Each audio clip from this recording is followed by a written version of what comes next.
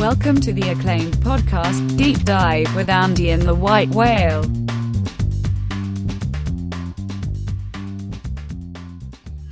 Welcome to the Deep Dive. It's May, Andy. First Saturday in May this week. That means it's time to race for the roses. Is that what they say? Oh my God. I say this all the time. I say this like every time we bring up something. The run for the roses? It is a good weekend. Like NBA playoffs, NHL playoffs, MLB. We've got we just went through both Champions League semifinal first legs. There's a golf tournament again. I'm definitely going to get involved with. Probably post some plays tonight. And obviously, a giant horse race. It is very exciting. May's a great month. And, we said this on Ball Boys, Kelly and I's tennis podcast. It's a super good month for tennis, too, if you're into that sort of thing. There's two Masters and Slam. It's the most action-packed men's tennis month of the year, too. Another interesting wrinkle, today's podcast episode is sponsored by TVG. This is exciting for us to be partnered up with TGV for this year's Kentucky Derby. They are a legitimate legal sports betting entity here in the United States, also a TV channel. This was an easy decision to partner with these guys for this opportunity because I love using TVG to bet horses myself. This is my preferred platform. They have a slick app for getting your horse wagering getting your horse bets down. It's here in California, at least there is legitimately no better way to play the ponies. They've offered listeners of the Deep Dive free $100 if you sign up and use the promo code WhaleCapper at tvg.com. So if you're going to bet the horse, and literally, this was an easy decision for me because every year the Kentucky Derby comes around. I love betting it. I love betting this. I love betting this event year over year. This is one of my favorite kind of standalone events to get down on. And a couple of years ago, I discovered TVG is kind of a great alternative to the kind of using the offshore sports books for, because the offshore sports books have race books attached and they're all kind of, they're very difficult to manage in my opinion. I don't love the interface. I don't love the information that's available there. TGV app, you can actually watch a bunch of races too, which is pretty cool. Well, and anyone who's ever been to the track and has used the terminals, if you're not the guy that has to be going to the counter and talk to somebody, I like doing that too. But the terminals that you use at the track, it's a lot more similar to that than a lot of the offshore sports books are. And it's we decided to, this is something we both used. Which sucks because now I can't get the. I know. I'm not a first time signer. It's only for new customers. I know. Same thing. I was literally trying to tell my wife you probably should sign up for this, and I'll tell you what to play. Basically first of all, you get double your deposit if you put down $100 and use the promo code WhaleCapper, all one word. No underscore like my Twitter handle. We don't get a kickback from this. This is not an affiliation. They literally just paid me to tweet about it once and then to be kind of talked about at the beginning of this podcast. So it's a worthy app and a worthy way to bet horses. Instead of playing, and realistically, none of us are horse racing experts, handicapping experts. And disclaimer. if you're like $100, that's it. Let's be serious. How much should you really be putting down on horse racing this week if you have no idea what you're doing? That's probably a reasonable starting place for a lot of the people who are just getting into this space. So with all that, I look forward to using the TGV Enterprise, and we'll see where this goes. We'll see if we can move the needle as far as being a legitimate sponsor. So it's pretty exciting. And the more people that do bet on that, the bigger the pools get. Because that's true. That's how we make our money with our winners. That's right, man. Great point. Because how does this work? Parimutuel betting. Let's give a little quick snapshot. Why is this different than a typical sports betting market? We should talk about this. We should talk about fixed odds, because I have placed some futures at some sports books, and those are fixed odds. I bet. I don't know. One of the horses, I can't remember. I bet a bunch of horses today, actually. But I bet Game Winner earlier like a month or two ago at a certain price. I think it's 7, 8, or 9 to 1. But that's my price, no matter what. And the line has moved. If you still want to bet it, you still can get into it, and that's still a fixed price. When that race goes off and that horse wins, I'm getting paid those odds on my wager. Whereas parimutuel, which is, it's pretty much only used in horse racing, or if you really want to get high-lie, how do you say that? Anyway, greyhound racing. Greyhounds, yes. Anything where there's ranked winners, where you have first, second, third place. Yep. Frog jumping contest. Jumping contest, pig races, anything like that. They will use parimutuel. So I guess just an example is when you make a bet, your bet goes into a pool. And the pool is based on the bet. So if you're betting a horse to win, every single bet, every single dollar anybody places on that race for that, any horse they're betting, all that money just gets pooled together. And then, this is the crappy part, and it's the same. The provider has to get theirs, so they take the vig off the top. So just say the pool is $1,000, and they take their 10%. The pool is now $900. So that all that money is going to get split up with whoever wins the race. That's what's going to happen there. So the odds are going to be based off that. Just say there was $300 left, and there was $100 bet into the winning pool. The odds are now 3 to 1. Yep. So every dollar placed on the winning horse has to be paid out with what is left in that pool. So if in that first example there was $900 left, after the provider took their money, if $300 were placed in bets on the winner, those bets would be placed commensurately or paid at 3 to 1. So it's all just based on what's left after they get there. So if you're thinking, if anything, maybe you should get into taking horse bets, because more than anything, and the sports books with the juice, the vig, they're getting there. Sure.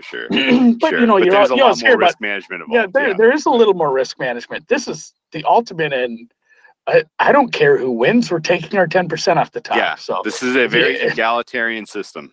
Yeah, the market is determined. No matter what. You're right. The market is determined when the race fires. And so that makes it a little bit more challenging from a handicapping perspective, because you have experts out there who hang a morning line, they hang an expected price, and then that the actual odds will vary depending on what how people feel. I'll never forget, last year was wild. There was all of this sharp action on My Boy Jack. You remember that? Oh, I do. His morning line was 25 he was to 1 or something. He was the mud horse. He was the mudder, right? That's right. He was the sharp. He was the wise guy mudder. And it was oh, it's raining. The night before, it was oh, it's going to be a torrential downpour tomorrow. And then overnight, we woke up Saturday morning and we were we'd been talking a lot about the race and doing our work and our homework and stuff. And they wake up on Saturday morning. We're why is My Boy Jack 5 to 1 now? What the hell? Yeah. That's wild. And that's the fun part about the pools too. You're not. Let's say you bet a horse that's 5, 6, 7 to 1. Not a. And it's different, obviously, with most horse races. Don't have 20 horses in it. This is a whole different kind of field. But if your horse wins, you can also get excited about other things that are happening. Let's say you bet a horse to place, first or second. Sure. That's a whole different pool. Every place bet that was placed. Now, if your horse got second place and you win your bet, and some crazy ass long shot got first, that's even better for you, because a lot of money is going to come in on favorites. And like I said, the pool is based off all the losing bets.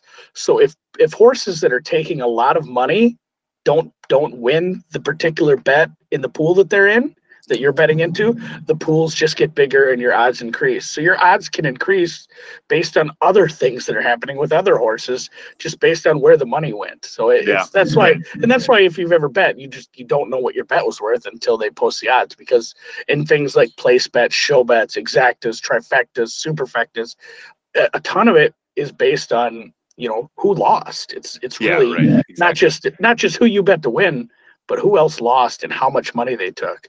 So you get a couple of long shots on the board, and you got a place or a show bet. Your odds could be, greatly increased just based on the pool going way up. Yeah, so it's kind of fun not knowing. Right. Similar kind of concept when you do the trifectas, superfectas. You won't know until you even in exacta. You can roughly estimate what an exacta is going to pay. But you're not going to know what the trifecta or superfectas is going to pay until you see, the race. The pool itself is calculated and posted. Usually about within 5 minutes or so after the race. But that's so basically like if you're doing of an exacta, that's effectively a parlay. Like you're saying this horse is going to get first, this horse is going to get second.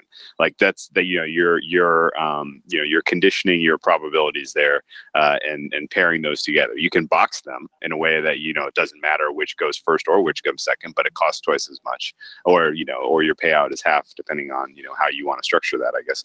But people think of if I'm going to place a parlay, like if I put a $5 bet on these two horses to finish first and second, well, what's it going to pay? Well, you don't really know. You don't based on what everyone else is betting the rest of the day. Exactly. And in a case like this, the pool is enormous because here's the thing too. If you're betting at your local track, there's wise, I don't say wise guys, but the horse degenerates, let's say, there's those people that are sitting there with their laptops and all these, binders and shit at the horse track. They're not sitting there betting on the horses outside.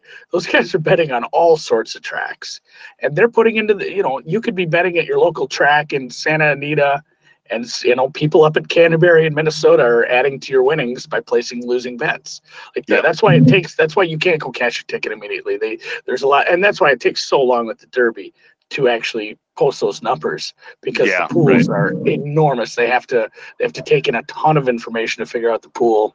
And it's a ton. It's like one of my biggest bets I ever won was a trifecta box where I took 4 or 5 horses, and you have to get first, second, and third right. And I had at least 4 horses in it because it was a photo finish for third. And it didn't matter. I had both horses. I had actually picked all 4 of the first 4 horses right. Wow. Which I should have done. Superfecta. Yeah. No, and I didn't have them in the right order. The right order. I did. No, it was a box. I had boxed it, so essentially I was making a whole bunch of bets, but one of them was right. And if the photo finish went the other way, that one was right. So I was sitting there with a ticket that was going to cash for, it was going to be a 4-figure win, which was nice because I don't bet a ton at the track, but I'd had a good day. I was going heavier, and I had no idea, and I had to wait like 20 minutes because they had to look at the camera shots forever. It was agonizing because you said, I knew I'd won. I just had no idea how much. And you really have to put that's the thrill. That's such a thrill is putting the ticket back in the machine or giving it to the counter and seeing the number pop up, because you can have an idea, but you'll never really know. Yeah. So like last year in the Kentucky Derby, for instance, the top 3 were chalky as hell. Right. Justify was the favorite. Good Magic was like a second favorite, and Audible was in the top 5 in terms of odds.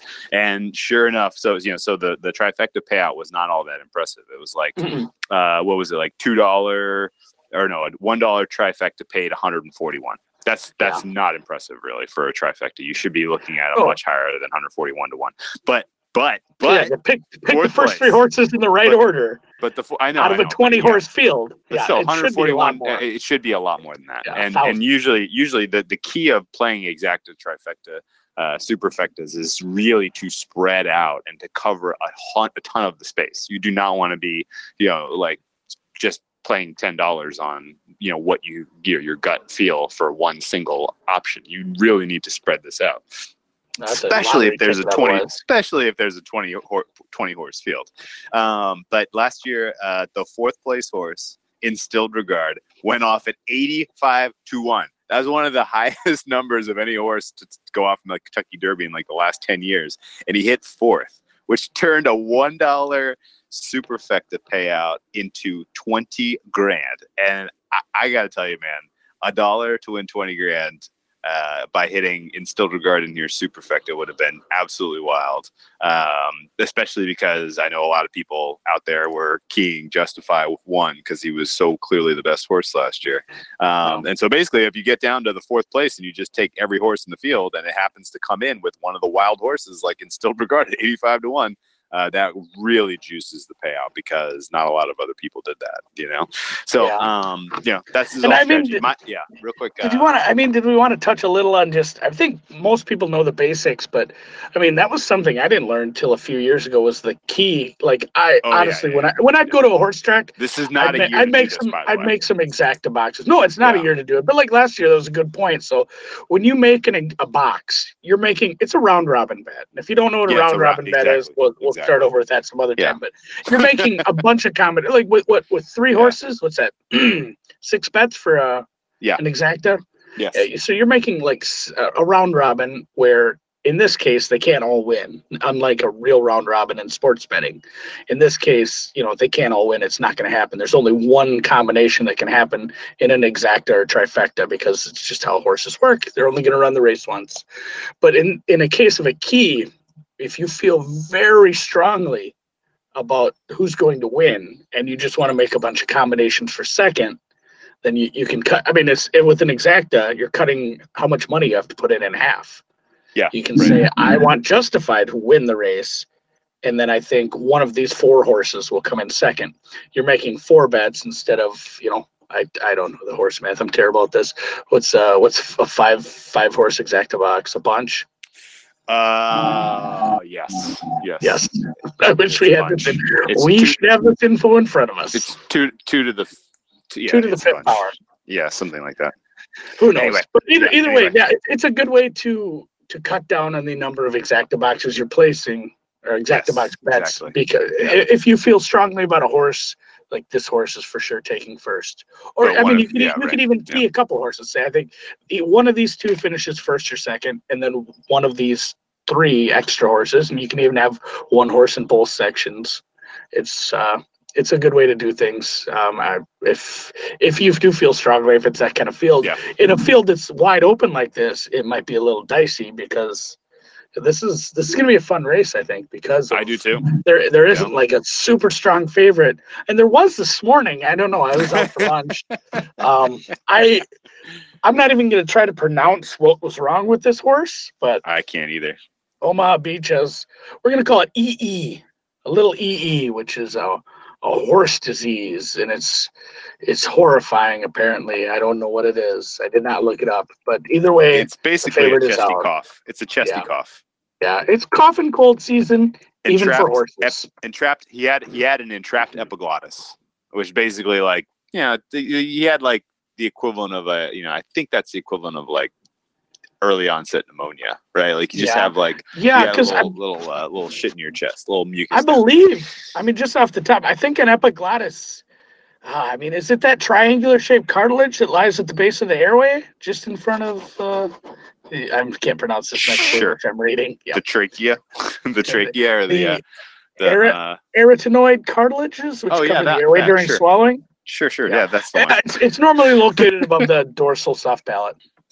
Anyway, real quick before we get into this, we lost the horse.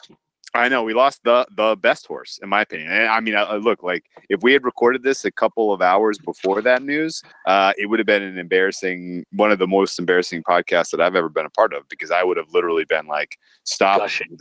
I would have been gushing about Omaha Beach. He had the best jockey in the field by far, most accomplished jockey in the field by far. Last year's Triple Crown winning jockey, Mike Smith. He had the most impressive performances of any horse coming into this race. He had the lineage of a good horse in the mud. He had a good draw in 12. Like literally all the pieces came together of this being like a perfect day of racing for him. And now he's out. And so that opens this up wide open. We're going to invite a guest on in a few minutes here to help us break down the race and kind of handicap all the horse. Someone who does this much more regularly than we do. We did. The disclaimer was we don't bet. I go up to the track a few times this summer, but honestly, like at least 1 or 2 times, I'm going with my children. Like it's like a family day out. I'm not the guy with the laptop and the binder there betting, although I will bet on other tracks, and I'll do it in Vegas too. I love sitting and betting on harness racing, but I don't do it as much as a lot of people do, and it'll be interesting to get a take from someone who bets a lot of horses and has for many years.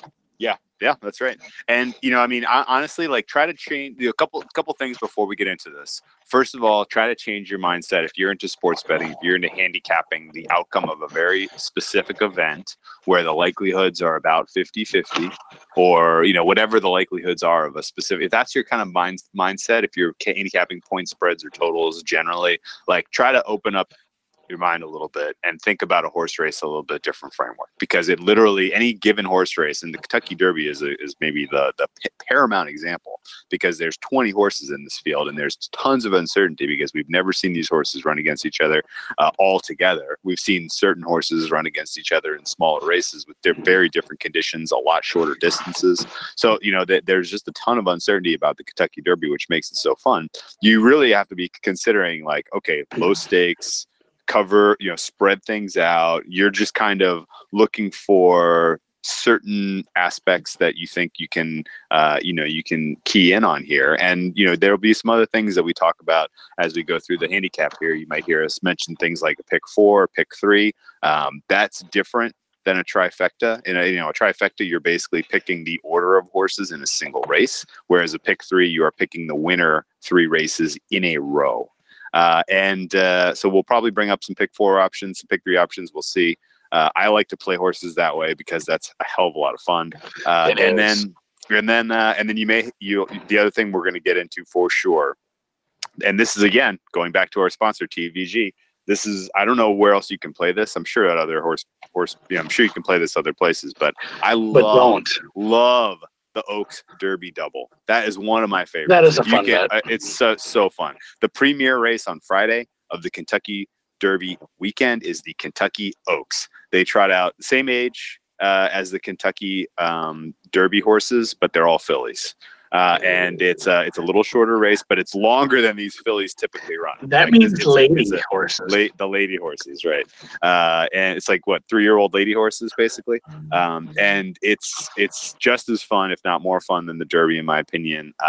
This year's Oaks looks as fun to handicap as the Derby, if not more, in my opinion, just because they're very different races, the way that they're shaping up. And it's going to be a ton of fun if you can hit the winner of the Oaks on Friday and the winner of the Derby on Saturday. Number one, these are the 2 races that you have the most information on, the biggest pools and the biggest paydays. So let's get into this, man. Let's handicap this race. Without further ado, let's welcome our guest, horse racing aficionado, sports media and video YouTube sensation, none other than Jimmy the Bag. Welcome to the Deep Dive. Ooh, that sounds good, man. That sounds real good. Man, I need you on my answer machine. Yeah. I love it. I got to know Jimmy doing content for SBR. They have a hell of a YouTube page where they pump out excellent sports handicapping information, and will help make you a sharper bettor if you are into watching videos to learn about handicapping angles. We do the Audible together, handicapping some NFL on YouTube. So check them out. And where else can people find you in the old internet space? Well, I do 2 shows a day on YouTube at 11 a.m. Eastern time, and then 5:30 p.m. Eastern time. I do 2 shows a day, and then I'm on Twitter. I focus most of my time on Twitter, and I just I gamble all day and all night, and there's horrifying lows as well as a couple highs. A high here or there, and then horrifying lows. You're destroying the NHL this season, though. And I've been keeping an eye on things. You've kind of got your finger on the puck right now. That's just what I'm best at. Year after year after year. Because in NBA, like, I'm so proud that last year I was up 9.5 units, and this year I'm up 9.8 units. And people talk about how you can't beat the NBA, but I wouldn't be here. I wouldn't be down here if it wasn't for NHL. I beat NHL badly, and now I don't beat it to the extent I want to. Last year's high water mark was plus 43 units, and then the Knights messed with me.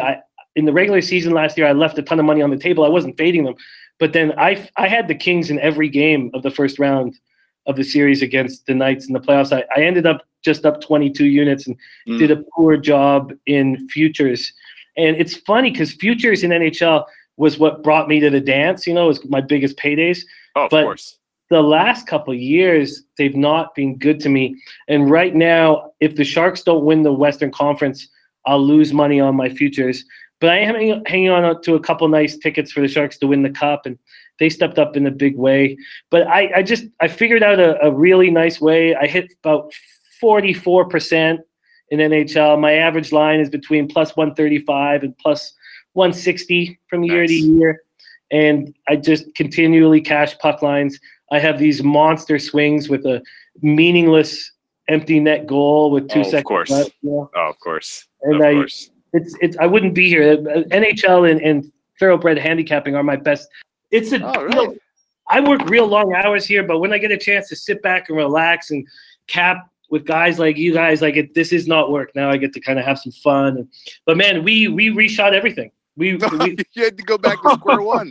We didn't have to. I thought that it was a good move. I thought it would give us an advantage over everybody else who was sitting there going, "Oh, we're screwed." And so we didn't have to. And we're only through the first 10 horses. We reshot the opening. We reshot the first 10 horses. We'll do the next 10 at 7 a.m, get it out by 9:30. I love it, man. What's so great. What's great is when something like this happens and you get a hard reset, like you kind of get to now shape the narrative, and people, you're not now recycling stuff other people have heard other places. It's going to be a hell of a lot of fun. I can't wait to talk about this. Yeah, it's so exciting. It's just so exciting to get this kind of information. I had to finish off my own show talking about baseball and what I was watching. I was watching. Yeah, I was like, I could tell you were like, God, I need to read the news. I need to see the new line. Have you seen the update? Well, it sucks. It sucks for the owner, the trainer. What's his name? Mike Smith. It sucks for everybody involved. The jockey. It sucks for people that got huge odds on the horse last year, early this year. It sucks for a lot of people. But if one horse had to get scratched, as far as making it more interesting, I think we hit it. Yeah, this was obviously the one. Like, it is a completely different race now. Very interesting. We have that was your early speed horse. We don't have one now. We have that's right. No speed horses. The pace is completely going to change. Obviously, the odds have already taken some huge jumps. Game winners down 4-1. There's and I think it's like the third favorite. There's a whole crop of new favorites, and it's a lot of fun. Oh, it's a lot of fun. For feeling bad about people. To be honest, for me, the owners. I feel really bad for Richard Mandella. He's such a great guy, and I know this was his shot. Oh, he's earned this opportunity, and so about the sadness part of it. I know there are a lot of people are affected negatively, but for him, he earned this opportunity, and what an interesting horse. 5 races without breaking his maiden on turf. Then they bring him onto the dirt, and he's magical and tough, and you can't pass him. So I feel real bad for Richard Mandella, and I hope he gets another opportunity. But I don't think that Omaha Beach was going to go right to the lead. I really don't. I think he was in a perfect position to rate off of maximum security, to pick his spot and pounce. I don't think he was going to go to the lead. In fact, the pace projections that Timeform put out, they really were confusing. They were so confusing to me, with Vekoma going right out to the front. I think that Vekoma now has a ton of value. Even Cutting Humor, I think, gets value, because I was almost writing off Cutting Humor because I thought, oh no, Omaha Beach is going to step right in front of him. And now that Omaha Beach is not going to. Oh, yeah. Good point. I think that he becomes somebody that you're going to want. Cutting Humor becomes someone you're going to want to put on the back end of exotics. And does any jockey know this Churchill Downs track better than Corey Lanerie? No. Not in this race now. Those are the questions we're here to answer. Not in this race anymore. I know it would have, like Whale said earlier, it would have been such a big bow on Mike Smith's career because I know. I mean, right? it's not nothing's guaranteed. It's still the Derby. It's a big field, but I mean, it like you said, magical horse. I watched some horse highlights in the last couple of days. Now I'm fully engrossed in it for at least 3 races here as the horse season goes on. Yeah, and then it's all just Canterbury Downs racing for me. Oh no! Oh no! Oh no! Everybody's got their local track, and mine's open 2 months out of the year because it's cold. I talked about my home track in the beginning of the Derby video that we're putting out tomorrow morning. My home track is Hastings Racecourse in Vancouver, BC, and it's been there since 1889. It's the longest running continuous sports facility in the country, and I've had a couple magical, as anybody does, has magical moments at their home track, and so many jump out at me. But by far the craziest thing I've ever seen at a horse track was the 2012 Kentucky Derby. I'll never, ever forget it. It was just this unbelievable situation where none of us capped the race. We all were going to take I'll Have Another because Mario Gutierrez was on him. We didn't even look. We didn't even care. We knew that J. Paul Redham was the owner. He was Canadian. Mario Gutierrez emigrated to Canada in 2006. He won the Jockey of the Year. He won the riding standings in 2007 and 2008.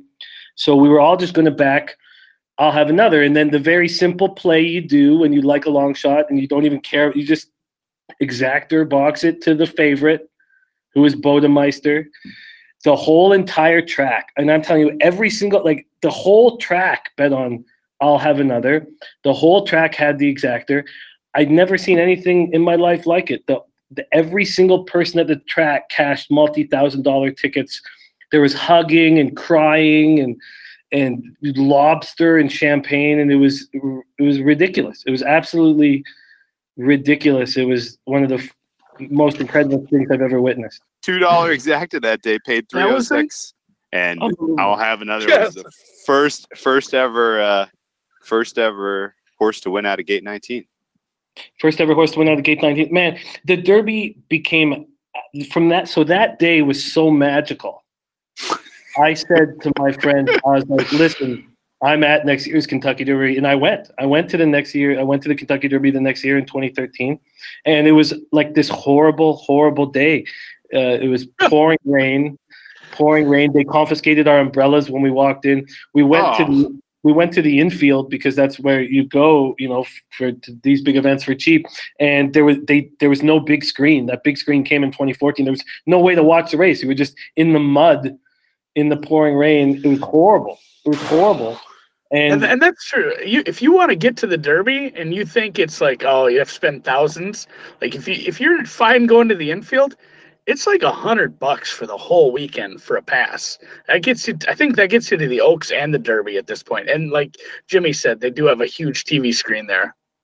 Yeah, they have the huge screen now at Santa Anita. I go to every Breeders' Cup when it's at Santa Anita, and they have I just go right into the infield. It's $25, and there's not even a second thought about how I'm going to handle things. But love it there. But that Derby in 2013.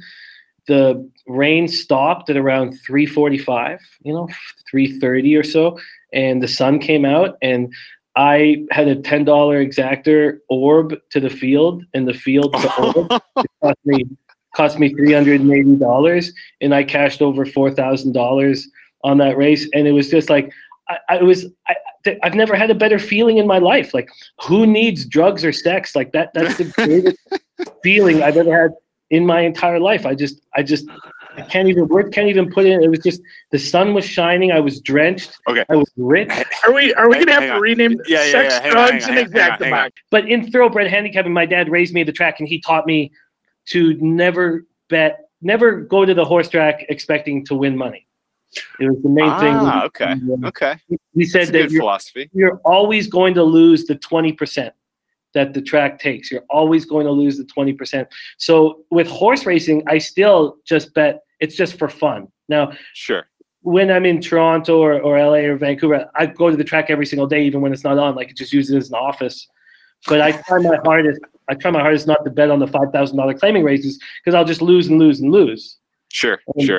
I was a comedian. I was a comedian for 19 years. I just stopped about a year ago when I came down here, and I worked every weekend for 19 years. And my days off were Sunday, Monday, Tuesday, which meant when I would go on vacations, it'd be Sunday, Monday, Tuesday. And so I would have to play Sundays. You get nice days, but Monday, Tuesday, you're playing the shit tracks. The worst. Charlestown, and I would just get killed. I would get destroyed with these $5,000 claiming races, just destroyed. I'd lose so much money, but that's how I spent my time. It sounds like you know this industry a lot better than us. And before you got on, we talked a little about pari-mutuel betting and how it works.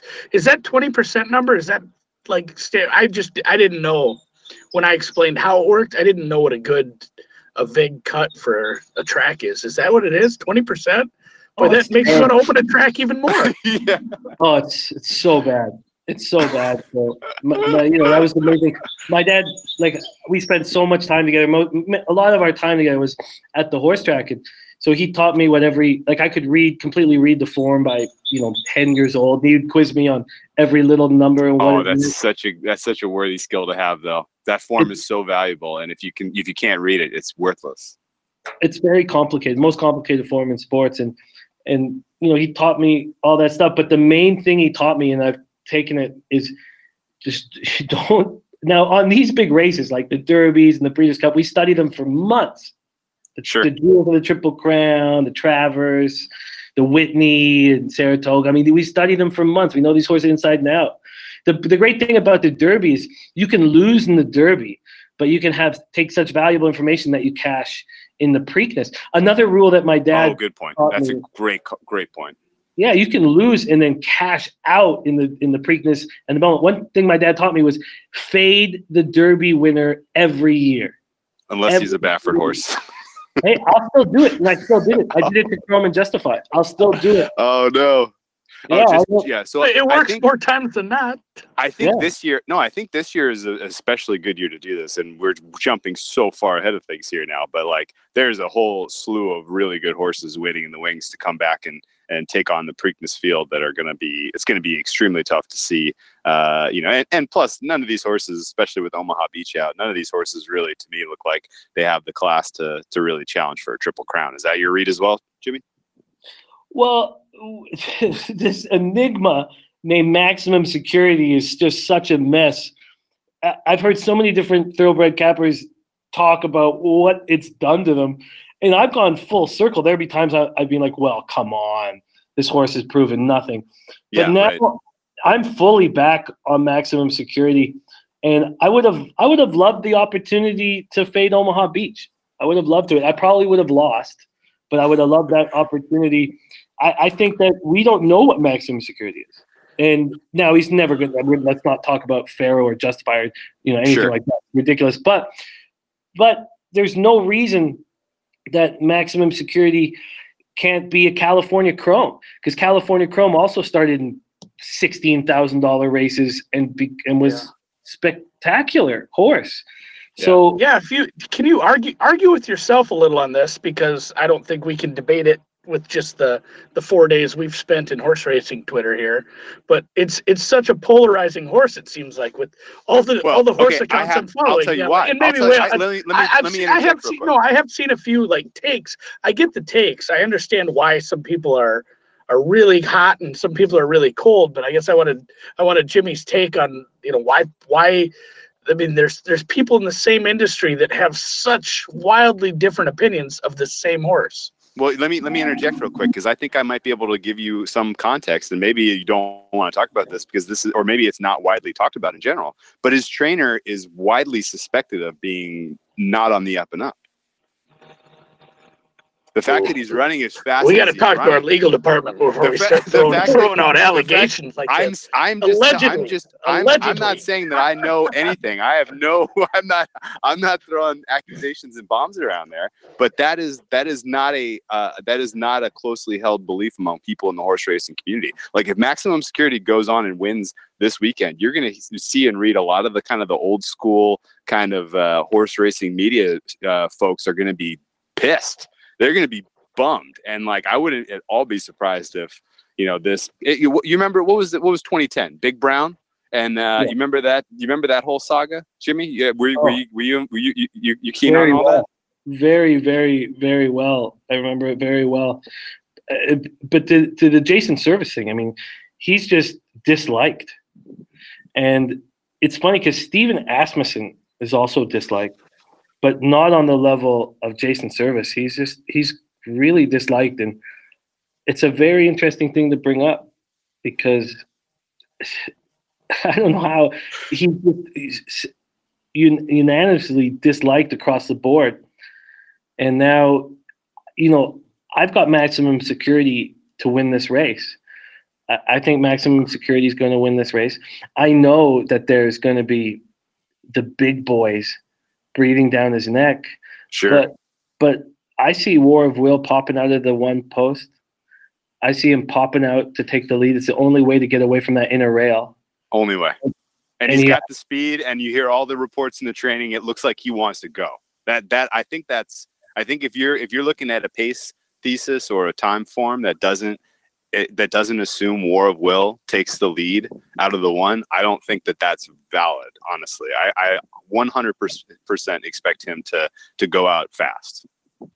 Absolutely, he has to.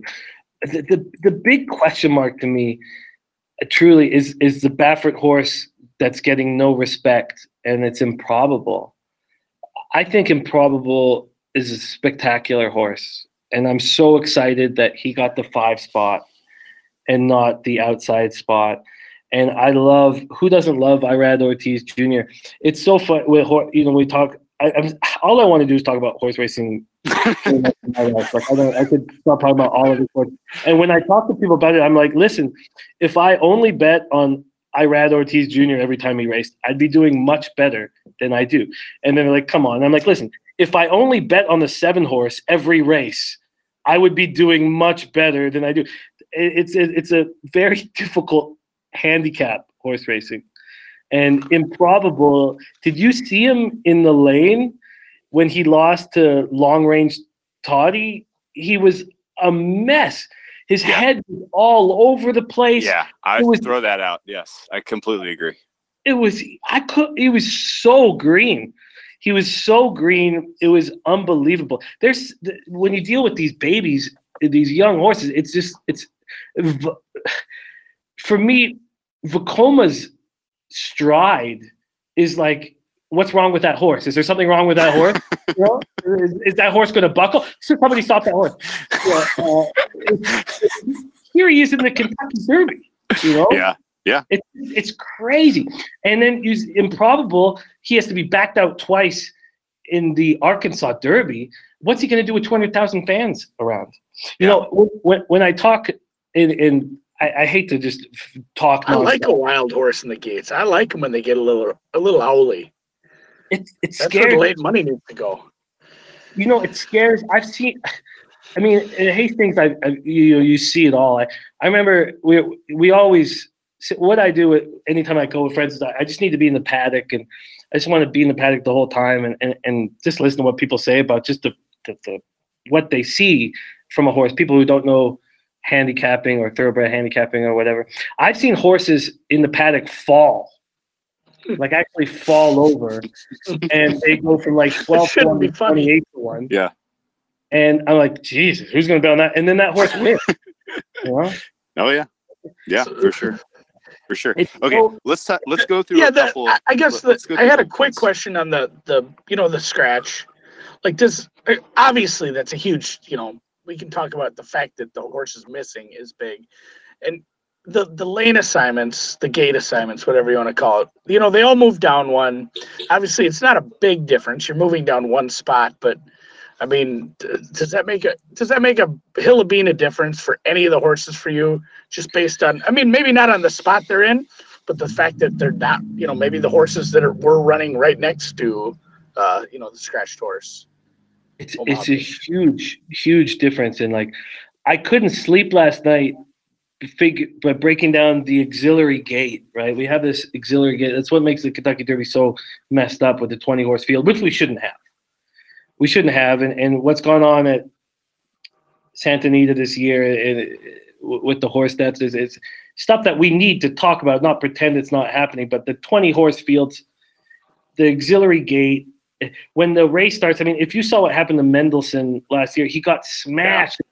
Everybody is trying to get to the rail, and there's space. It's so confusing for the horse at the end of the main gate because he sees space in his right eye, and horses just go towards the open space. So the horse in the end of the main gate goes to the open space. The horses in the auxiliary gate are the jockeys leaning them over so that they're going to move towards the rail, and they smash. And it makes a huge. The one spot is going to be so advantageous for Game Winner and Roadster just to move a little bit closer to the side. And I still need time. So one thing that's been great about this video is my shit always takes longer than it's supposed to. And I can't finish. And I wasn't going to finish even if I hadn't reshot everything. But now I have the whole night, and I come in at 7 a.m. and finish, and then put in all my bets, which gives me at this point, I have 24 hours and 14 minutes before I start shooting the last 10 horses. But I need to have my bets. In by then. Of course. It's going to be real tough sleeping tonight because I'm going to have every single post position and what they're going to do out of the gate. And the move of not having Omaha Beach is like so exciting to capping the pace projection, because when the initial pace projection came out, we're like, this doesn't make any sense. It's so much fun when you just throw that out and then you make your own pace projection and you do it on a piece of paper. And there's nothing more exciting in all of sports handicapping to me than figuring out the pace projection. And because it's one thing when you do it with $5,000 claimers and you lose. It's another thing when you do it with these spectacular beasts that you can really believe in and buy into and predict. It's so much fun. And so I'm on a 7-year Derby winning streak. Have I been over the last 7 years? Have I won money in horse racing? No, I have not. But in the big races, we got more information. Yeah, we have so much information about this. I completely agree with you on this. I have a real quick way off topic though. It just made me think of this because I'm not a horse handicapper. We've been over this a few times. Give me 30 seconds to explain a claims race. Like I kind of understand it, but it's just like it's like they're for sale. Like that's wild to me. Like unfucking believable. Here's a bunch of horses that are for sale. We're gonna race them right now. It's unbelievable. Is that all there is to it? Oh man, it's so incredible, and we'll experience it together at some point. Some point we'll go down to the track. I'll be rolling. Money to buy a horse. Yeah, we just gotta find a horse to claim. No, what we need is we need a farm. We need a farm to place that horse. That's all we need. Because Andy's got a farm. I've got a farm. I've got a stable ready. Yeah. Andy, we're in business.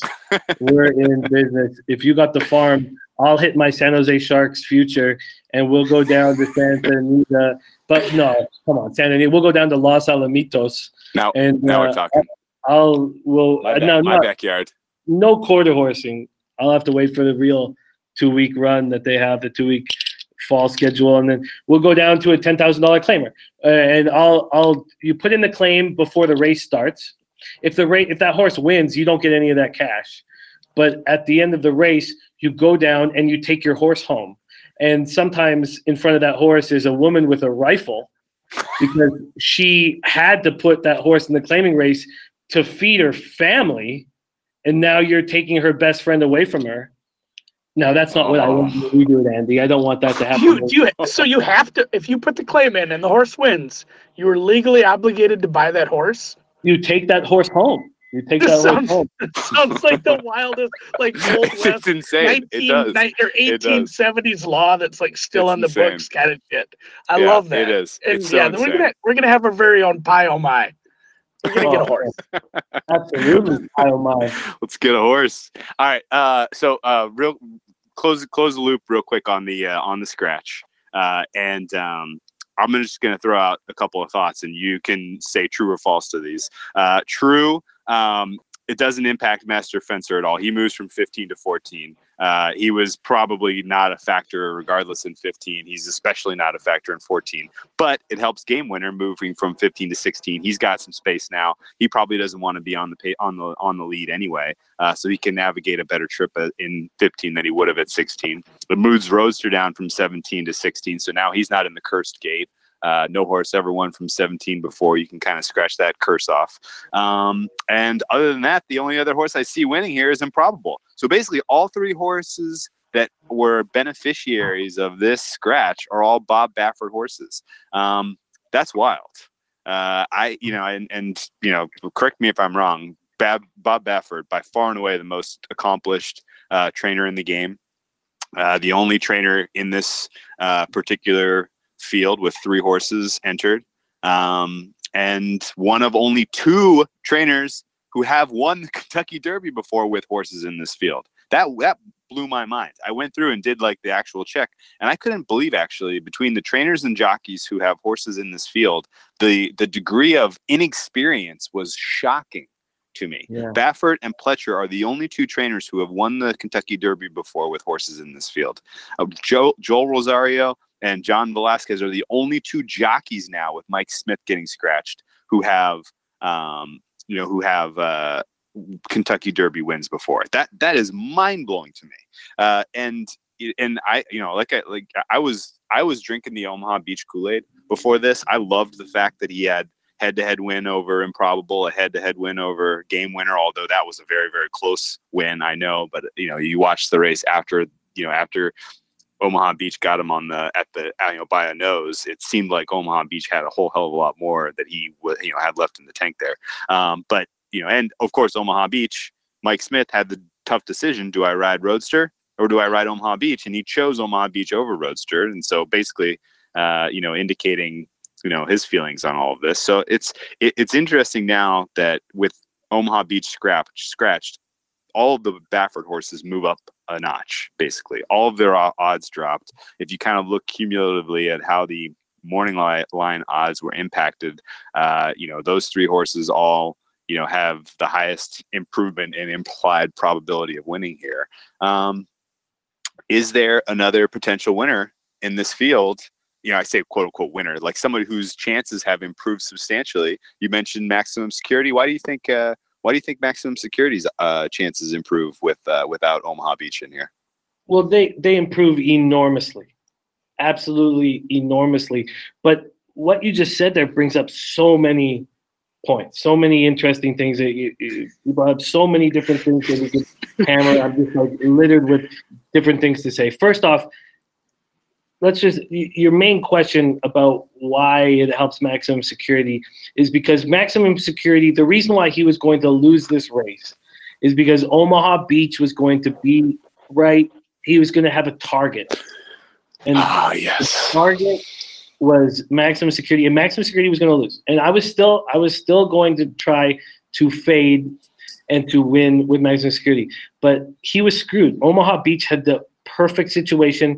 He was going to look at who's beside Omaha Beach: High Cal, who does nothing off the front, Cutting Humor, who's not going to do anything, plus Q Parfait, nothing. So he was going to have this perfect. Tacitus even wasn't going to come out. Tacitus has a great spot too as well now that he's not going to be messed with in front of Omaha Beach. But it was just this perfect. So that Omaha Beach was going to win this race because he was going to see Maximum Security and be right on his tail. Anytime that Mike Smith he would look at the time, he would figure out when do I push Luis Saez, when do I force the issue, and he was going to wait and pounce and most likely win this race. Now nobody does that. And when you talk about Game Winner and Roadster having this advantage, they do. But bring over one spot. But what happens in the auxiliary gate is fucking nuts. Like, who knows? Like, they're going to sure. And that's why my whole big thing, and then I was trying to figure out exactly how I was going to handle things, and you make changes. But my big thing was I was just going to put a line through Game Winner and Roadster. And I know that may sound crazy to people, but I was just going to put a line through them and say, listen, the Santa Anita Derby was terrible. Yeah. It was slow. For the first time, the New York bred races, the whole New York ride to the Derby was impressive. There was 1:18 U.S. time figures in the Withers let alone the Withers and the Gotham, let alone the Wood Memorial, which had a really nice pace. So for the first time, because if you think about when was the last time a Wood Memorial winner won the Derby, it was 2000. It was 2000. And a lot of people think it was 2003 because of Funnyside, but Funnyside lost that Wood Memorial to Empire Maker. So it was 2000. It was Fusaichi Pegasus in 2000. Yes. The New York horses have been a non-issue. We don't speak of them. Like the Louisiana horses, other than Gunrunner, we don't speak of them. That's been the New York situation for a long time. And what I was going to do is I was just going to put a line through Game Winner and Roadster. Now, listen, I was going to put a line through Game Winner, put a line through them, also fade the favorite. Now, I would have probably lost. Okay, I would have probably lost. But if I win, I'm going to make over $5,000. Yeah, you're going to hit a huge number. Yeah. Yeah. So that was the whole idea. Now, I still think that Game Winner, Roadster, who knows what's going to happen out of the auxiliary gate? Who knows? When we bring up Master Fencer, it's going to be funny because we're going to get all this Japanese money into the Derby. Master Fencer should go off at 95 to 1, and it's probably going to go off at 40 to 1 or something. But Master Fencer looks like he has some late kick, but you should see the North American handicappers laugh in the face of Master Fencer coming over. And the two UAE Derby horses, we have the second place. The winner of the UAE Derby has failed miserably. Now we have the runner-up as well. Yeah. I mean, it's especially if it rains. Remember, we had that horse. Was like, this horse has never seen rain. Who was that the other year? Thunder Snow? Thunder Snow, yeah. They're like, what if it rains? And I know lots of handicappers that thought Thunder Snow was going very to good, yeah. Yeah, like a lot of people that like Thunder Snow. Very well-respected people really like Thunder Snow a lot, and that was one of the most spectacular failures I've ever seen. I hate to be laughing at a horse, but it was incredible. We've laughed at horses a few times. Like, I know. I would, and when Jimmy was talking about, the auxiliary gate, it's an extra gate because there's so many damn horses in this race. Normally you don't do that. And he's right. I mean, he makes a good point about, like, it's a mess when they come out. Like, I don't even start looking at silks until like the quarter because I can't tell what's going on. And it's just a mash. And like, when he's talking about that, sometimes I daydream, and I was just picturing like a Talladega style wreck with all these horses. And I felt terrible laughing at horses crashing, but I'm surprised that sort of shit doesn't happen more often coming out of the gates here because it's chaos. For sure, Mendelssohn got taken out of the race before it ever started last year. Yep. The year before, Classic Empire had a really, really gnarly start as well. He had a good draw too, if I remember right. He was kind of inside. Yeah, but he still got nailed early, and it really screwed up his positioning. And yeah, I mean, that's the wild part about handicapping the Kentucky Derby. Not only are there 20 horses and a hell of a lot of work to do to figure out what's going to happen, but luck plays an enormous factor. Tiny little thing here or there could have completely thrown things off for Justify last year. He ended up getting an absolutely perfect break and having, pretty much the ideal scenario play out in terms of, who was the 3-horse that set the pace on that? I can't remember. The guy was flying out there. But, it was Promises Fulfilled. Promises Fulfilled took off. Absolutely set a perfect pace in the first quarter for Justify. Lost a little bit of steam coming through the second and third, so Justify kind of got to conserve a little bit of energy for the final quarter, and it was like legitimately like the ideal way it could have played out. But you kind of are counting on luck a lot at the time, and so spreading your risk across a couple of different options always makes sense to me. Do you have at this point, at least in your head, a handful of horses that you feel like deserve a spot at the top of a trifecta or a superfecta ticket? I do, but it never works like that. It just never ever works like that. You have to pick a long shot. There's 4 long shots that you have to have involved, and also they can't just be third in a triactor. You have to put them second. You have to split things. You have to. It just year after year after year. You have to find the long shots and trust them in your action. I'm going to work differently this year.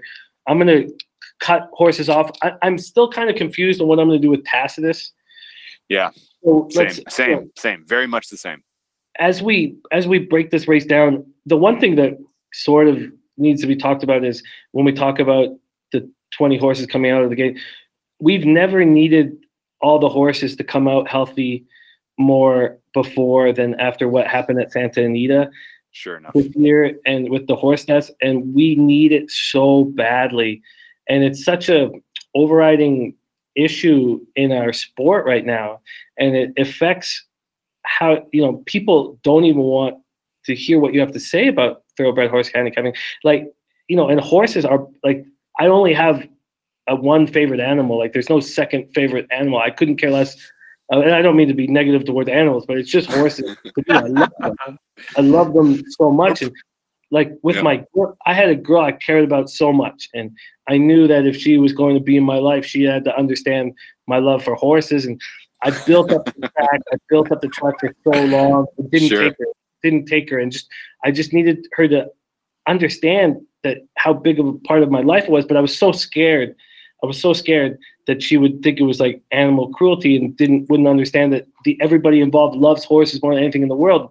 And I took her to Hastings Racetrack, and there's this like driveway that you take her that you walk down, like a car driveway that you walk down, and you're actually like inside the track, and we see the plaque about 1889, and then we start walking down this driveway, and the race is going on, and it was like the worst case scenario possible.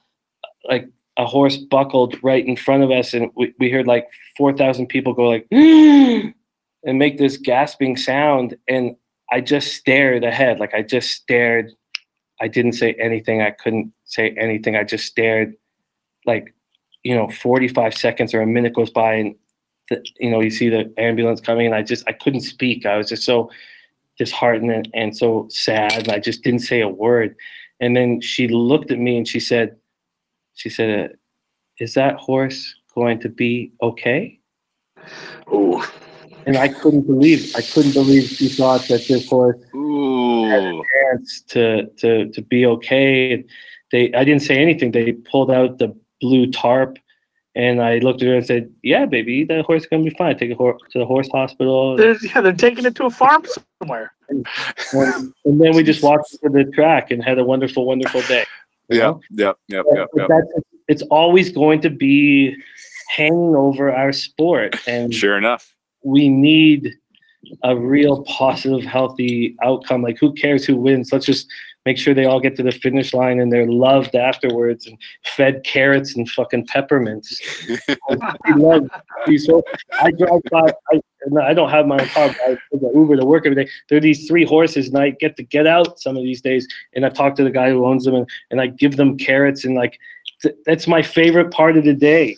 We love these horses so much, and I don't think people fully understand. They think we're just, we don't care about them, and we love them so much. So I don't know if we should keep having 20 horses in a field, but it's so much madness at the break.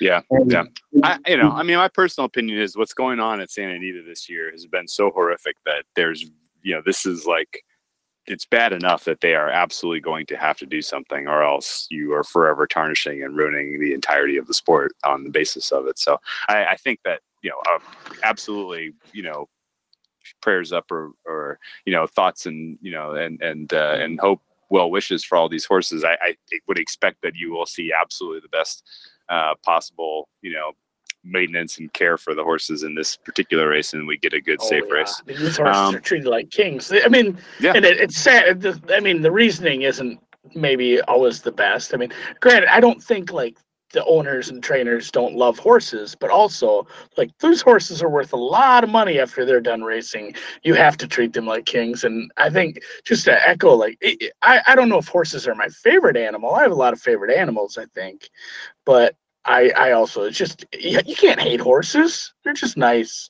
Like, I love going to the track. I love every Sunday, like, I can shit on Canterbury because it's just my, it's my local track that's open for the 2 months a year that it's nice here. But I love going to the track. Like, I take the kids to the track a lot. The kids love horses. Everyone loves horses. Sundays at Canterbury, all summer long, family day. Free face painting, pony rides, and you get to pet horses. Like, that's just the best. So that's half the reason. I love to gamble, but that part's awesome too. Okay. We make a rule of no new friends, only horses. No new fans. The horse track. I like it. But like when we're breaking down this race coming up, Tacitus is almost as confounding as Maximum Security to me, because I feel like we've been here before. Now, yes, that's 100% true. We haven't been here with such an incredibly regally, royally bred horse as Tacitus. I mean, we've had Tapit horses, and they always lose in the Derby, and then they come back and fire in the Belmont. But this time we have a Tapit horse from Close Hatches, a champion mare. Holy shit! I mean, this is a phenom. So Tacitus. What do we do with Tacitus? And my first instinct, even though I thought that I was uncomfortable with Omaha Beach crossing in front of him, now I think, the pace is going to be too slow for Tacitus. Interesting. My first when Omaha Beach was gone was, oh no, what's Tacitus going to have to run into? Interesting. Well, I guess how do you with the scratch of Omaha Beach? How do you think? We've talked a little bit how it affects other horses. How do you think it affects the overall, like the speed of the entire, like the finishing time? Like as far as, I mean, can you get a read on that, or is that? Yeah, I mean, does that slow the whole race down? Oh yeah, I mean the problem with horse racing and capping horse racing is you can't look at the time. The tracks all play out so differently. Like if I was, let me pull up the DRF here. If I was to pull up what Maximum Security won this race in, it was so fast. He won the Florida Derby in 1 1/8 in 1:48.4. 1:48.4, and it's just the most disrespected race because it went, the quarter was 24-2 and the half was 48-4. So he runs it in 1:48.4. And then we move over to Tacitus, and the Wood Memorial is so respected. And it was the same 1 1/8, and Tacitus won it in 1:51.1. Ooh. So you can't, that's the thing that confuses people and makes it difficult for some people to cap, is that the time is, don't even look at it. The tracks play so different. So the time is well, not that, but the fields. I mean, just the fields that these horses are running in other tracks. Like that was one of the things that I had to come to grips with early on with some of this horse pace. When you start reading about paces of horses, like we're not talking about one horse. You got to talk about the field as one whole symbiotic unit and how they feed off each other. And that's super difficult to do. That's beyond beyond me. I'm not doing it. Let's go through a little exercise. Let's cross off a couple of horses that they're not gonna hit the board.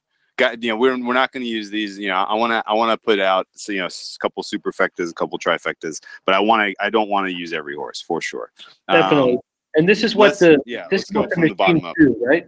This is what the machines do, and that's how they succeed, is because they cross out the horses that have no chance and then work with the horses within. That's how the machine is better than us. Okay, let's cross out. We already talked about Master Fencer a little bit from Japan. I'm going to cross him off. I'm not using Master Fencer. Great Magician. If you watch Master Fencer, and I know it's hard because it's the Japanese races, but I actually, and there's no reason not to cross him off, but like the UAE Derby, Great Magician and Plus Q Parfait, we've seen what they've done in America, and it's trash.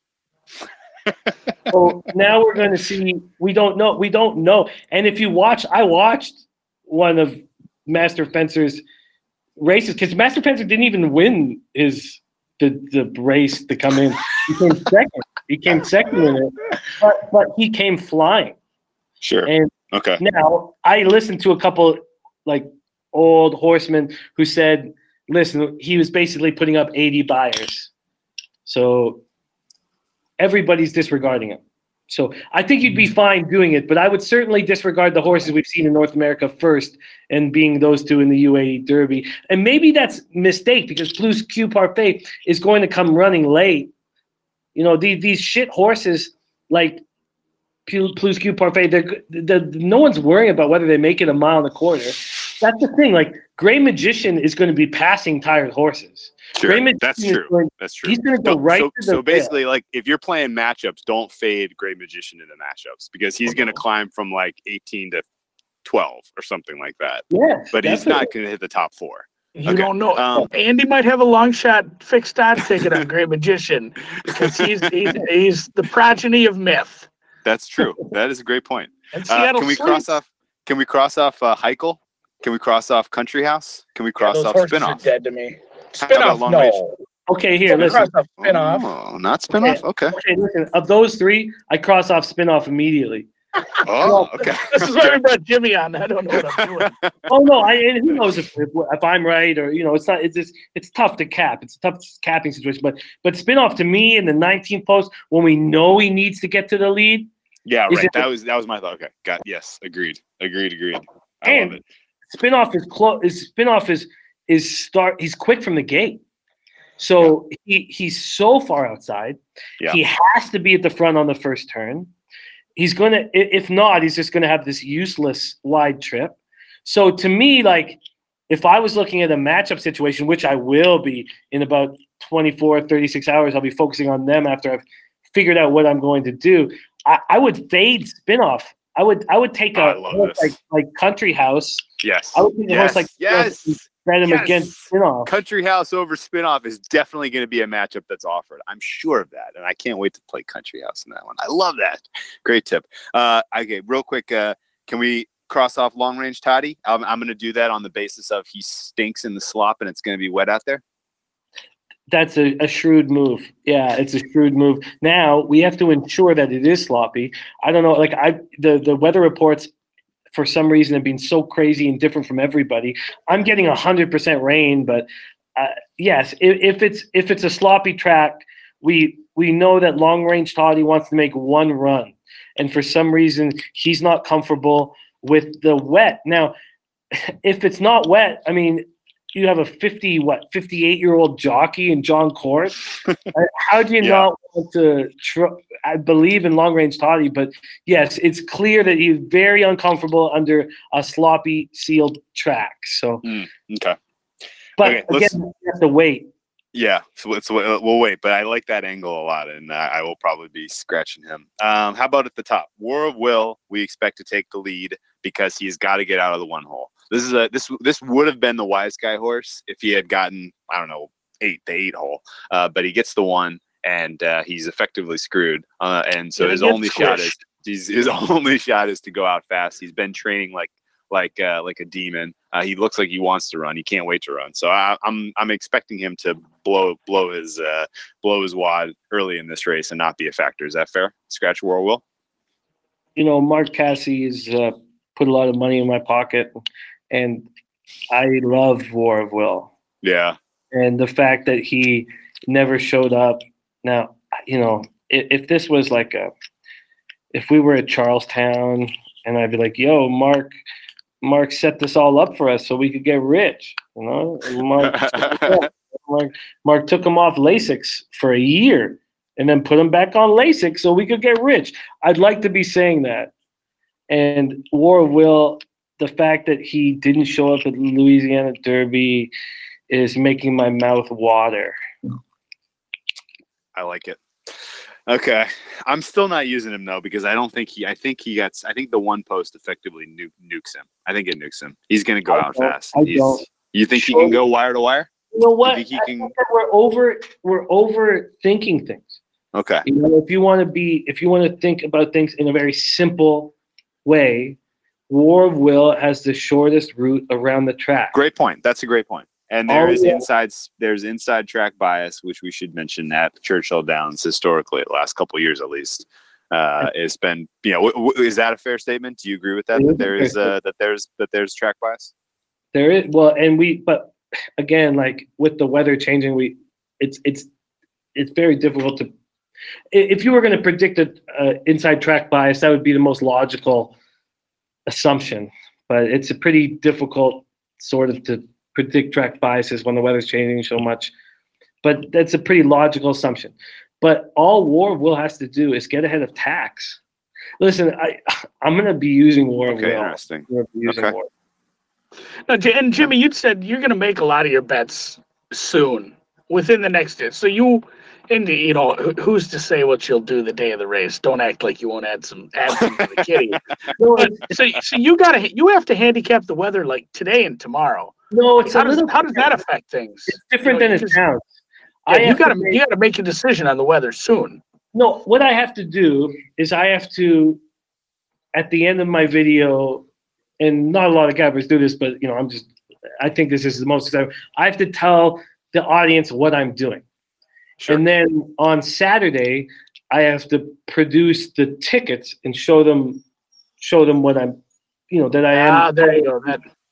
Now, at the very end of my video, I'm going to say, listen, I might have to pull an audible, especially with a horse that I really like and improbable.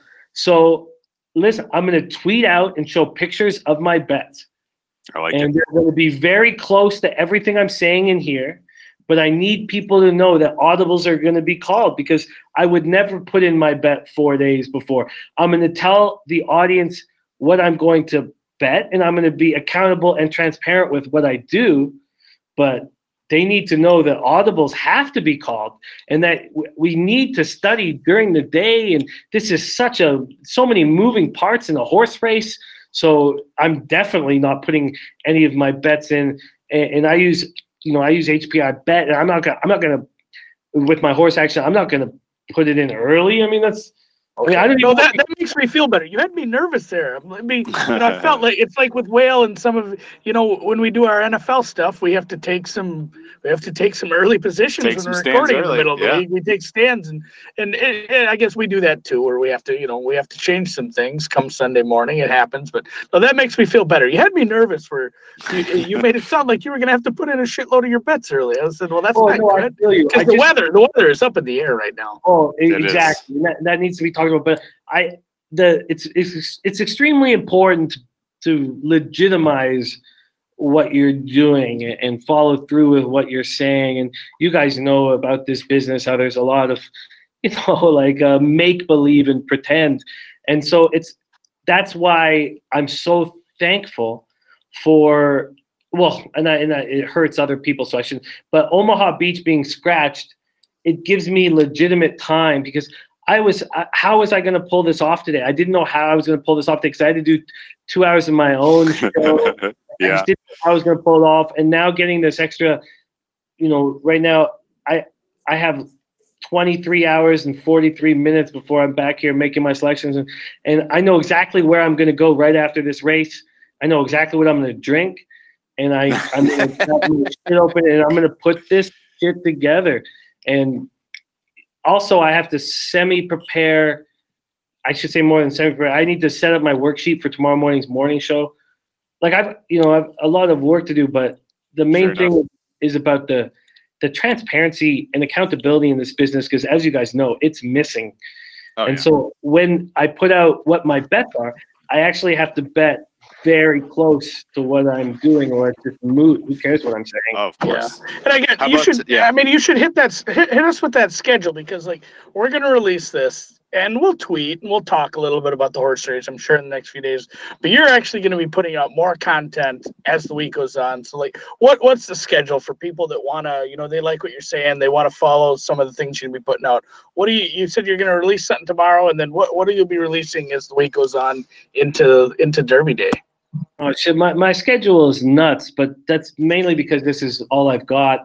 So tomorrow morning, I have a show at 11 a.m., an hour-long show where I'm capping all of the sports that's going on. So I need to build my card up. Now, NHL is a pretty simple build, because the regular season stats don't change, and we base a lot of our predictions off of the power plays and penalty killing that the teams displayed, and whether they're comfortable on the home road through the regular season. So that is a simple setup.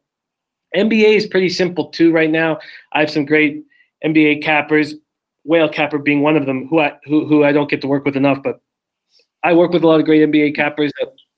I just kind of, with the playoffs being on right now, it's much easier now. It's not much easier to pick winners, but it's No, much yeah, but- easier. Yeah, To, there's a lot fewer teams. The Yeah. process is easier. Yeah, right. Yeah. process is much easier. It's baseball. Baseball is the difference. And so what happened for me, I came down Costa Rica in October of 2017, and 4 months of me just crushing and publicly, all my bets, all my action, everything that was happening. January was a bit of a losing month, but February with my proven bets, I was up 5,600, and then at the very end of February, I lost a couple. I had a couple bad days in the end of February, so I ended up only up about 3,900. And then March came, and basically baseball came, and I was just publicly embarrassed. I got destroyed in baseball. And then I'm working with Peter Loshak, who's spectacular with team totals and first 5 team totals and figuring out which spots of the market aren't, where you could take advantage. And he was just spectacular. He made, 2,000 bets and hit at a 1.5% ROI. And it was really wonderful to watch. And I got destroyed, publicly embarrassed. I'd fade the bag, who'd come onto all my shows. I had Jimmy the Loser. I had 2 guys. I had Jimmy the Loser and Fade the Bag following me everywhere I went. No. It's just that's how you know you've made it, though. Once somebody makes an account with your name talking shit, that's when you know. Right. That's when you know you've reached that peak. So, but baseball, I find extremely difficult for me to produce a show, even if I had a partner, because the range of statistics is so deep and baseball's a grind. It's really tough. It's the ultimate grind. I respect the guys who do a lot of baseball. That's their life, though. You can't do anything else, But anyway, so how about specifically though the Derby content that you're gonna produce? You're working on specific videos, kind of framing the handicap on all 20 horses. This is so great is that other people have lives, people they got to go home to and shit like that. And because this Omaha Beach thing happened while I was on my late show, I'm able to not have anything else in my life, be able to say, okay, listen, I'll reshoot everything. We'll have everything out. So I'm going to meet here at 7 a.m. and finish shooting I've got 10 more, the last 10 horses, 11 through 20, including Bodie Express, to shoot that and then shoot my bet. So I've got to go now and figure out exactly what my action is going to be. And then we put that out. We have a graphics team down at SBR has already done great work. And we already had a lot of it done, but I love reshooting. Who else? Well, but when does it come out though? Yeah, that's the question. Yeah, I want to know when I can watch it. It'll be out by noon tomorrow. Okay, nice. Well, that's the key. Okay, that's the key number we're looking for. I don't want to keep you too much longer because you have your work cut out for you for sure. So kind of to put a bow on this, give me kind of your favorite take on the race that we haven't brought up to this point, like something that you're gonna die on this hill. Like this is something that people are overlooking that I've got a good read on that you should know. Well, the fading Omaha Beach is looking pretty good right now. Yeah. He nailed that one already. We're not even a race. That's a great point. Yeah, I would have laughed harder, but I'm still. I don't know. You don't know this, Andy, but I'm dealing with. I've had pneumonia for fucking 4 months, so I can't. When I laugh, my lung slips out and I talk on the Costa Rica, man. Oh man, but you ask very demanding questions. Yes, as you should. Correct. As you should. We need I'm all business. We've been talking for an hour, 15 minutes, but please give me a fresh new take. Yes. On this. Just because we didn't talk about By My Standards. That's a wise guy horse that I kind of have no read on. I still not 100% sure what you're going to do with Improbable. I don't know what I'm going to do with Improbable either. I had him, I was going to fade Improbable, but now I feel like I have to include him. There's a horse Win that I'm intrigued by because he's a closer and he's got a nice spot. I didn't love him in 14, but I kind of like him in 13.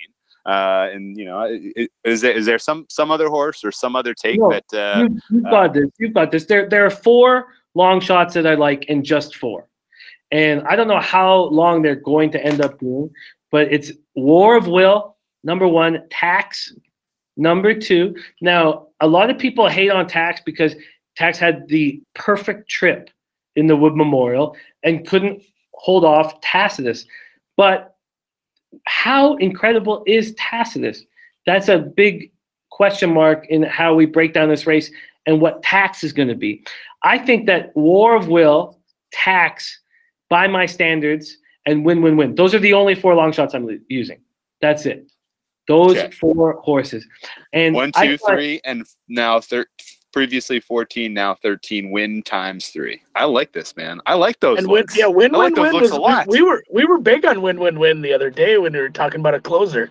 Yeah, he's got the most speed of the closers, and this looks like it's going to be a medium pace race. So I was kind of had that in my bag. Plus, Win. Deep dive consensitive. I'm in a derby pool with one of my buddies who's from back east who gives me the daily racing form for all the big races. So shout out to my buddy Whitey. He runs this derby pool, and I got win in the derby pool. So, even beyond just the bets that I'm placing. Whitey from Boston. Whitey from Boston. Yeah, you might know Wicked Odds. Anyway, he's a good guy. Yeah, really nice guy. He sends me the daily racing form for all the big races. He's the man. Win. One thing about win that's extremely important and it's not talked about by enough people is that he was blocked. He was blocked in the Bluegrass, and he was blocked, and then he came on again. And that's the kind of thing that you look for in a Derby horse, because a lot of horses get blocked and they kind of just shut down, or the jockey decides to shut them down. So he loses by 3.5 lengths, but man, he came back on, and that Bluegrass was a fast race.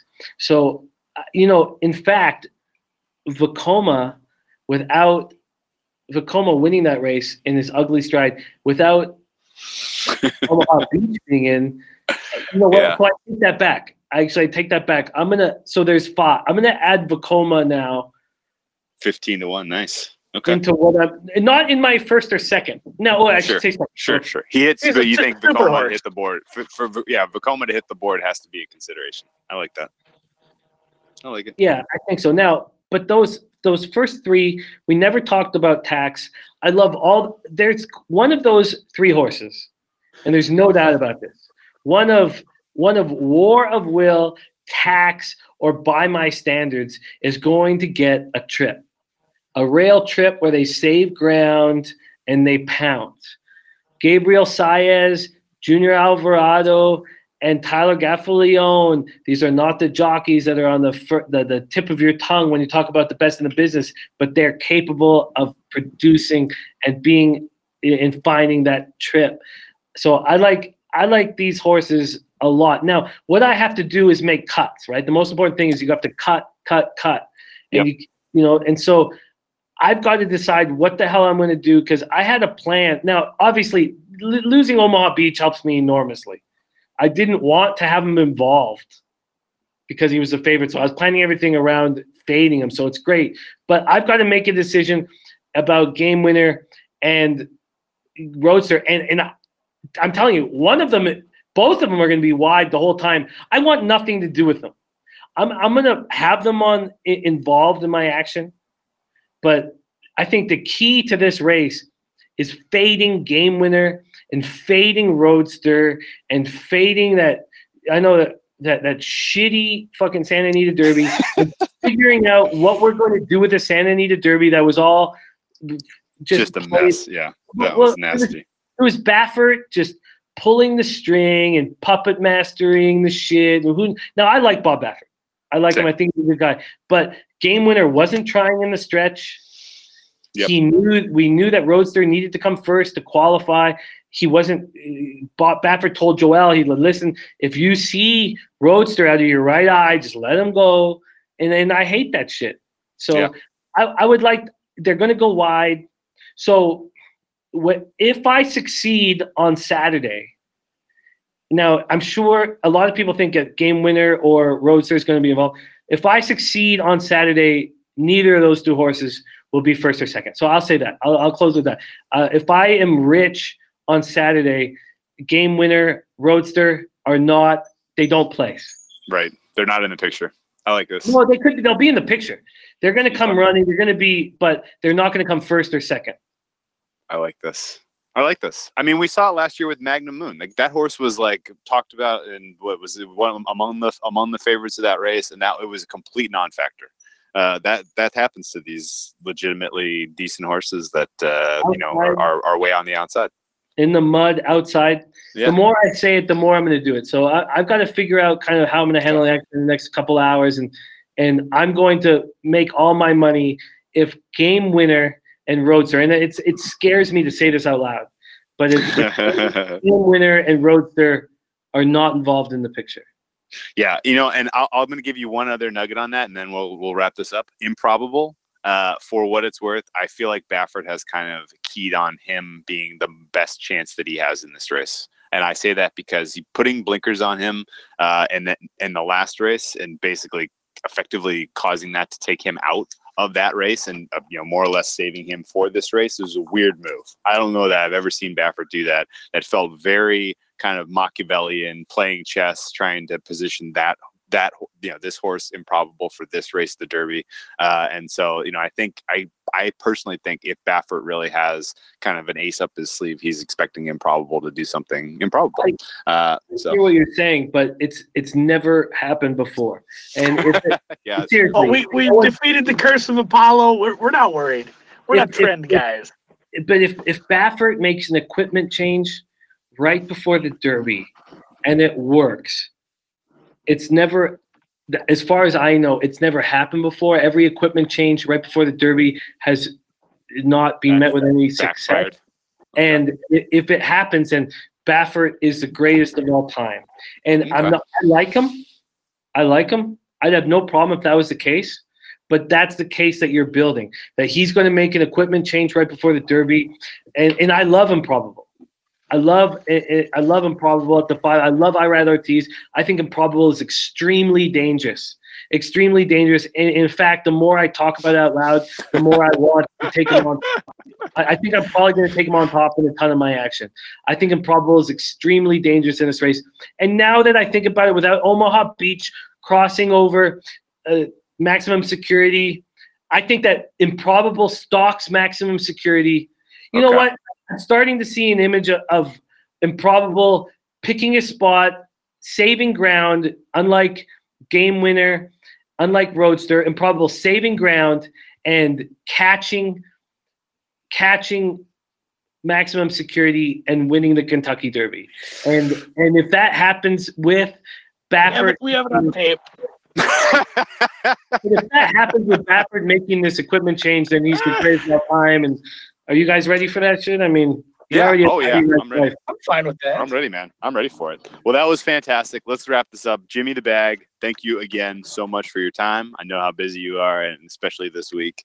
But it was so great to talk to you and finally have you on the podcast. And you better believe when there's something interesting going on with horse racing this summer, we're gonna give you a call so you can tell us some more of your favorite stories from the track from your days at the track. So, thanks again. Best of luck this weekend. Thanks for the time. It's good to have somebody talking some sense into us on a few things. Who knows what they're doing? I know. Somebody who actually knows what they're talking about. Yeah. Take it easy, man, and thanks a lot again. Much love to you guys. I love what you guys are doing, and I'm a big fan, so thank you for having me, and I'm looking forward to come back. All right, take care. Perfect. Thanks, man.